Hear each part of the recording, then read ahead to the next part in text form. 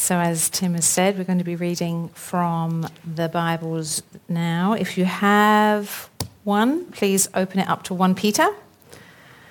And as we're at the beginning of a new series, we're going to start at chapter 1, verses 1 to 12.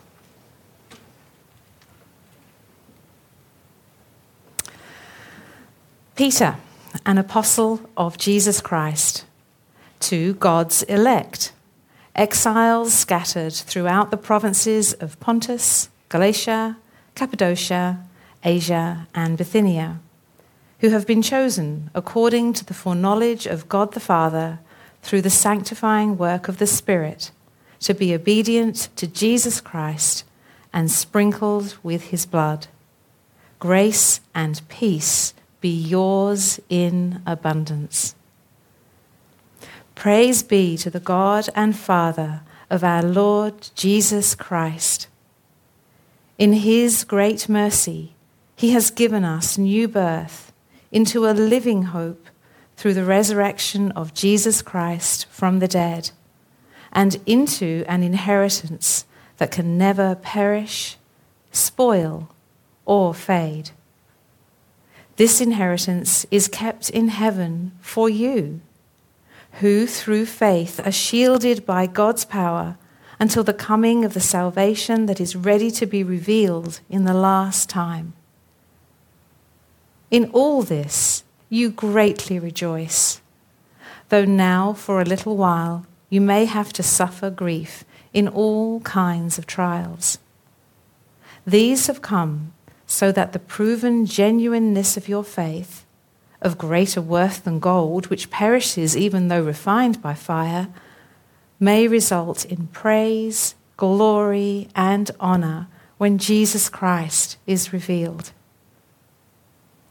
Though you have not seen him, you love him.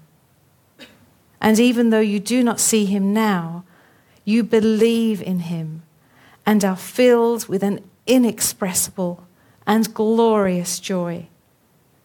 For you are receiving the end result of your faith, the salvation of your souls. Concerning this salvation, the prophets who spoke of the grace that was to come to you searched intently and with the greatest care, trying to find out the time and circumstances to which the Spirit of Christ in them was pointing when he predicted the sufferings of the Messiah and the glories that would follow. It was revealed to them that they were not serving themselves, but you, when they spoke of the things that have now been told you by those who have preached the gospel to you by the Holy Spirit sent from heaven. Even angels long to look into these things. Hey, how are we, Chapel Lane? Good to see you all. If we haven't met, my name's James, one of the pastors here. Make sure you've got a Bible open in front of you. You will have got a sense, as we read then, and communion groups this week, that there is a feast for us in this passage, and you'll miss stuff if you don't have God's Word in front of you. So if you don't have a Bible, we'd love to give you one tonight to take home. If you've forgotten your Bible, stick up your hand, and Tim would love to put one in your hand if you need one in front of you. As he does that, I want to point out to you the boarding pass you received on the way in. And I've just lost mine. On the floor, thank you. The boarding pass you received on the way in. It's got a bunch of stuff about the series, which is really cleverly done. But there is also a big thing is there's a QR code, which will take you to a page on our website where you'll see on tomorrow, if you go there, you'll see the passage coming for next Sunday. And there's a place for you as you read ahead during the week, as you're thinking and pondering, any questions or comments you might want to put up for others to encourage them, to challenge them, and we might draw them into coming Sundays. So that's just a way that we, in addition to communion groups and Sunday, can keep on wrestling with God's Word together. I'll leave that with you. Put that in your Bible as a bookmark for the series, so you've always got that. I'd love for you to pray with me now as we continue in God's Word. Father God, we thank you for this really special and privileged time that we finish our weekend together, enjoying your blessing, sitting under your word, And we ask that you would transform us in the power of your Spirit so that we would more and more believe and take hold of all the riches and goodness that you have for us in your Son, Jesus. We pray in his beautiful name. Amen. Well, we're starting a new series in 1 Peter, and just to be clear, this is the same Peter who was a fisherman in Galilee and left everything to follow Jesus. The same Peter who could speak at times with such boldness and clarity. Jesus, you are the Son of God, the Messiah. And Jesus, I will never leave you. I'm prepared to go to prison and death with you. And yet the same Peter who dared to rebuke Jesus for going to the cross. The same Peter who on the night that Jesus was betrayed denied even knowing him 3 times. And so one of the things I love about Peter is how Jesus did this powerful work of transformation in him. Do you remember that moment after Jesus' resurrection when Jesus comes to him and he says 3 times, Peter, do you love me? And it kind of stung for Peter because it reminded him of the 3 times that he had denied Jesus. But in that same moment, Jesus forgives and restores him because 3 times Jesus says, Peter, feed my sheep.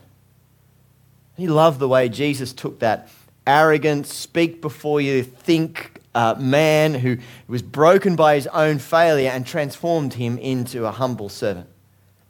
And so here in 1 Peter, Peter is feeding Jesus' sheep.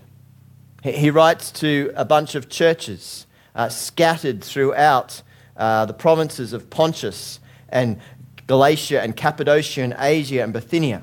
So they're Christians scattered throughout what is now modern Turkey. And Peter brings this wonderfully God-centered honesty and realism about life. And so that's my hope, my goal for us tonight, that we would all grasp and see this wonderful God-centered honesty and realism. So the first bit of honesty tonight, you don't belong. That's not something you say in church, is it? You don't belong? But it's there in those 2 words in verse 1. I reckon you can kind of sum up the whole book with those 2 words in verse 1. Did you see what they were? Elect exiles. Elect exiles. There's a tension there, isn't there? To be chosen and yet on the outside. To be special and yet excluded.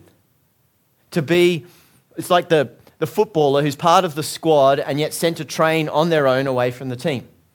Or the child who's a member of a family but has to eat outside all alone. Or the employee who's sent to work in the basement by themselves. Elect and yet exiles, there's a tension there. That's what I love about 1 Peter. It is wonderfully honest about life. Because we all feel this tension, don't we? That we're created for something bigger, something better, something glorious, and yet so often life can be really grubby and painful and difficult. It's captured in our image for the series, the runway. We've got our bags all packed here, and down the centre aisle is the kind of centre aisle of the plane, and you know, in an event of a hub, you head outside, right? That's the direction we go, and that sense that we could be going somewhere really special on a great journey. There's a great opportunity, and yet we're confronted by that word, exile. Exile. Because here's the reality. Here's what we need to grasp and remember. All this, our lives in the hills, it's not our real home. Don't get me wrong, I love living in the hills. It's a great place to do life and raise a family. I love this church, not so much our leaky roof when it rains, and the driveway when it's all churned up, but I love Norwest. But we don't really belong here. We're exiles, we're foreigners, we're strangers, we're just visitors in the hills. Well, that's a lovely, warm, encouraging way to start a series, isn't it? You're strange and different. You don't belong. Welcome to church. So how does that make you feel? Shocked? Unsettled? Because the hills kind of do feel like home, don't they? And there's a part of me that wants it to be home. But listen, So many of our struggles and our disappointments and frustrations in life come or will come because we get this wrong. Because we think that life in Sydney should feel like home. We should be happy now. We should find meaning and a sense of belonging now. And so when verse 6 happens, when we suffer grief in all kinds of trials, whether that's a devastating sickness, crushing unemployment, aching loneliness, a death in the family, a crippling depression or anxiety, unjust treatment, grief and all kinds of trials. When that happens, we don't really know what to do with that because the home that we tried to build here and now has begun to collapse around us. But God says, don't worry about that. This is not your real home. You're an exile. You're just a visitor here. And your home is somewhere far better. God's eternal kingdom. Don't you love how wonderfully honest Peter is about life? So how do we begin to embrace that together? Well, I read a great article by a pastor, Matt Fuller. He went through a burnout in ministry and had a kind of emotional breakdown, had to take a lot of time off. And one of the things he said that really helped him begin to recover was just being really honest about how he was struggling. And he wrote this: if we share only strengths, that can lead to competitiveness and resentment. But if we share weakness, it can really build community. Isn't that so helpful? When we come here on a Sunday night and we put on the brave face and we pretend life's okay, we kind of do that car park miracle. It doesn't matter what's happened in the week or how rubbish we feel. We'll get out of the car, hi, it's all good, how are you this week? If we do that, that builds distance because maybe we feel the need to compete with each other or we feel like a failure and so we withdraw. But when we're honest, it builds community and fellowship. So in a moment, I'm going to ask us to do something together that's a little strange for Anglicans. In a moment, I'm going to ask us to raise our hands. Now, it's okay, it's not in a song, right? It's in the sermon, so that's a safe place, right? Because here's what I'm wondering. Within the last 5 years, how many of us have been through a season where we didn't know how we would cope? Didn't know what we were going to do. Maybe it was something related to work or study, amongst your network of friends, maybe something in your family, some kind of health issue. Maybe you went through a season of great spiritual doubts and temptation. If you've been in the last 5 years through a season like that where you didn't know how you were going to cope, would you be so brave as to raise your hand right now? Look at that. Look at all those hands. It's been me in the last 5 years. There's been times when I didn't know how I was going to get out of bed and come here on a Sunday. But when we raise our hands like that, when we share that, that destroys distance and builds community and fellowship. So we're honest with each other. And here's the beautiful thing about 1 Peter. That God doesn't just kind of leave us with our hands up saying, oh, I'm really struggling. Then God actually redirects that. He says, actually, there is a place you belong. There is a God-centered reality to life.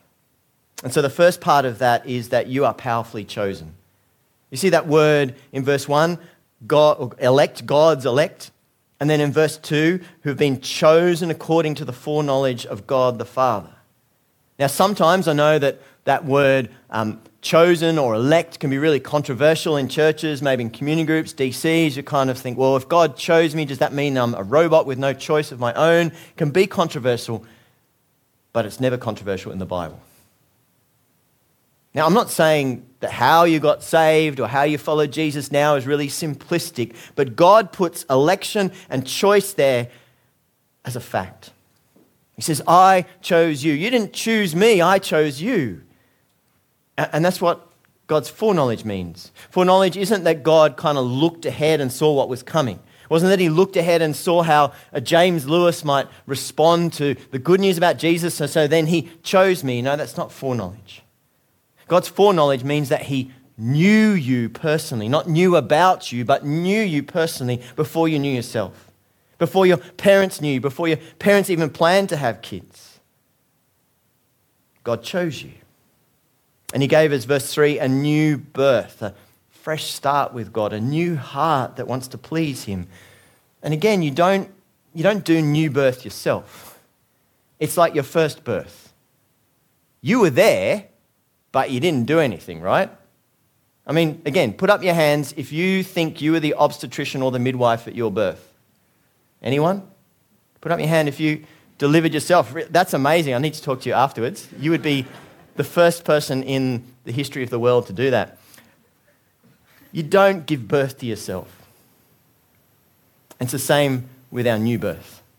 God chose you. He gave you new birth. And so God puts that here in his word, not so that we'd feel overwhelmed and intimidated, but we'd feel secure and safe, at rest. God wants you to know that tonight. That there is this reality that we are exiles and we will suffer grief and all kinds of trials, but there is a better reality. There is a better story for our lives. We've been powerfully chosen by God. And then the next God-centered reality is that you're divinely secure. Have a look. Verse 3, he says, we've been given new birth into a living hope through the resurrection of Jesus Christ from the dead. Verse 4, and into an inheritance that can never perish, spoil, or fade. This inheritance is kept in heaven for you. You love how the sense of security and safety just builds and builds and builds. Because you've been given new birth into a family where your father owns the universe. And so you have an inheritance that can never perish, spoil, or fade. Your future, your reward, your inheritance can't be wiped out in a stock market crash. Can't be washed away in the floods. It can't be stolen from you by sickness or death. There is nothing that life can throw at you. Nothing that can happen to you in life that can take away your inheritance. Why? Because it's kept in heaven for you. It's like Jesus says in John 14, in my Father's house, there are many rooms, and I go to prepare a place for you. So in heaven, God has an inheritance with your name on it. Jen Ho, Johnny Wenser, on and on and on. This is not theory. This is reality. Nothing can take away your inheritance. Actually, to be honest, there is one thing. You can stop trusting Jesus. That's a scary thought, isn't it? And so look at verse 5. Verse 5 is so amazing. Who, through faith, are shielded by God's power until the coming of the salvation that is ready to be revealed in the last time. Who's the who in verse 5? Well, it's the you from verse 4.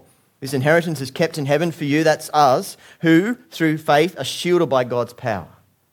So what does that mean? Is it my faith or God's power that shields me? Yes. God shields us by his power, and that power is used to strengthen our faith. We experience God's power through our faith being strengthened, because the only threat to our inheritance is our faith failing. So what does God do? He strengthens that faith so that it doesn't fail. Isn't that good news? Amen? Because we feel our fragility and brokenness in life, don't we? We put up our hands before, prone to wonder, Lord, I feel it. Prone to leave the God I love. Here's my heart, oh, take and seal it for thy courts above.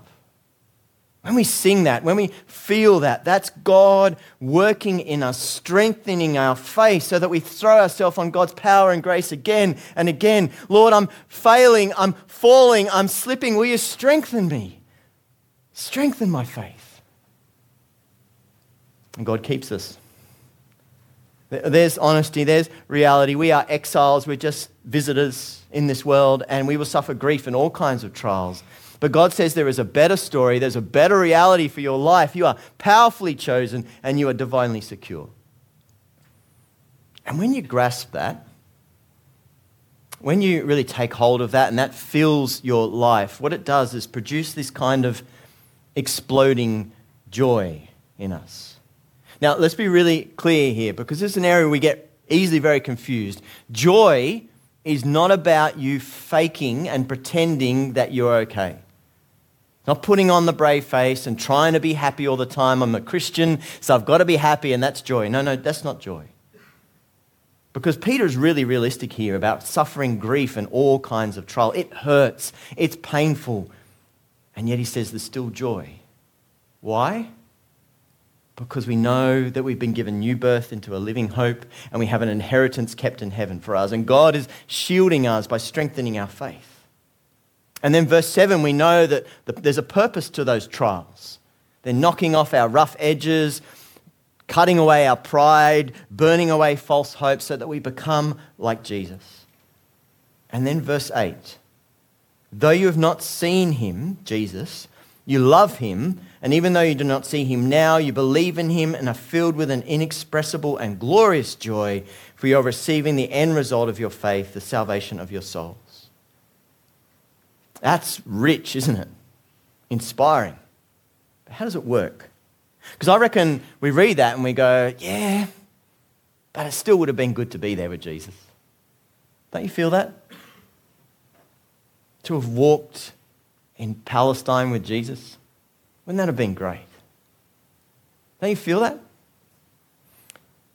And yet, having this, 4 Gospels, Matthew, Mark, Luke, and John, is better than being there. Because there were thousands of people who saw Jesus and never believed in him. And the disciples followed Jesus for 3 years and abandoned him. So having the Gospels is better than being there. So let's just kind of process that and walk through that together. The Gospels take you into the inner circle of the disciples, where you could never have gone. You get to go up on the Mount of Transfiguration with Peter and John and Jesus. You wouldn't have gone there. You get to watch Jesus shepherd and lead the disciples over 3 years. You get to hear whole sermons and parables from Jesus, not just sort of grabs and snatches as you stood on a mountain. And you get to see the full richness of Jesus' power and character. Listen to this.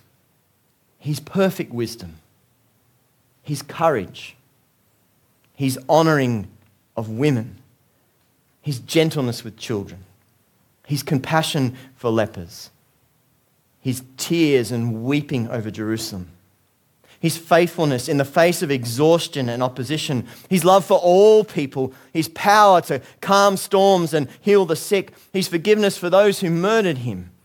And you get to go through the Last Supper and Gethsemane and his trial and his crucifixion and his resurrection. And as you do that again and again, you get to see how Jesus' will was fixed on his Father's glory and how his mind was always humming and buzzing with the salvation of the world and how his heart pumped with truth and love for you and me.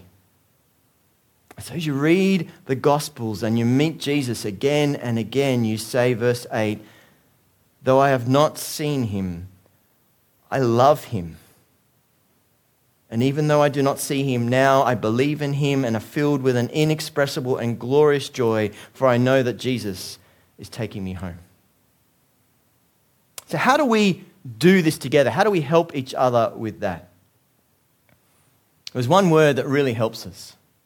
It's really easy to miss. It's in verse 3. Luke picked it up before. It's the first word. Call it out when you see it. Praise. Do you notice that? Peter is worshipping as he writes. He doesn't write and say, hey, let me tell you about what God did. He says, praise be to the God and Father of our Lord Jesus Christ. He is worshipping, he's celebrating, he's praising God. So let me ask you this. When you read the Bible, how do you read it? Do you read it as a worshipper? Do you worship as you read? Because there are a lot of ways you can read the Bible. One way is kind of like this. A sort of arm's length token. I only read it because I have to or because I feel guilty if I don't. Or you can read like this. Yeah, I can see what Peter's doing here. He's drawing down Old Testament themes and I can see the structure and flow of his argument. You can read like that, like an academic. And don't get me wrong, we need to be rigorous and dig deep into God's word and ask lots of questions. But we also need to read like this. Open-handed, worshipping, praising, celebrating, thanking God. Because theology, our study of God and his word, must always lead to worship. Because this term we're going to do 1 Peter, right? And we can understand the themes and the structure and the key verses. And if we come to the end of the term and you say, hey, you know what, James? I never understood the book of 1 Peter, but I understand it a lot better now. If we do all that and it doesn't produce in us worship, then we haven't understood. Theology must always produce worship. So that's why an amen and a thank you, Jesus, and a praise God is good and helpful in church. People might think you're a little weird, but that's okay. We need more people like that. Amen. Because here's the honest reality. The hills is not our home. Don't live for the hills. We're going to suffer grief and all kinds of trials. But God has said to us tonight that there is a bigger reality, there is a better story over our lives. We're powerfully chosen. We're divinely secure. And when we get that, it produces exploding joy. Amen. Let's pray. Father God, prone to wonder. Lord, we feel it. Prone to leave you, the God we love. So here's our hearts. Take and seal them. Seal them for thy courts above. Please take your word and apply it powerfully into each of our hearts and minds. So we wouldn't just grow in knowledge of 1 Peter and be able to point out key verses and the structure of the argument, but that we would grow in worship and delight and praise as we are overwhelmed and delighted again and again at all your goodness and power to us in the Lord Jesus. And we ask this in his beautiful name. Amen.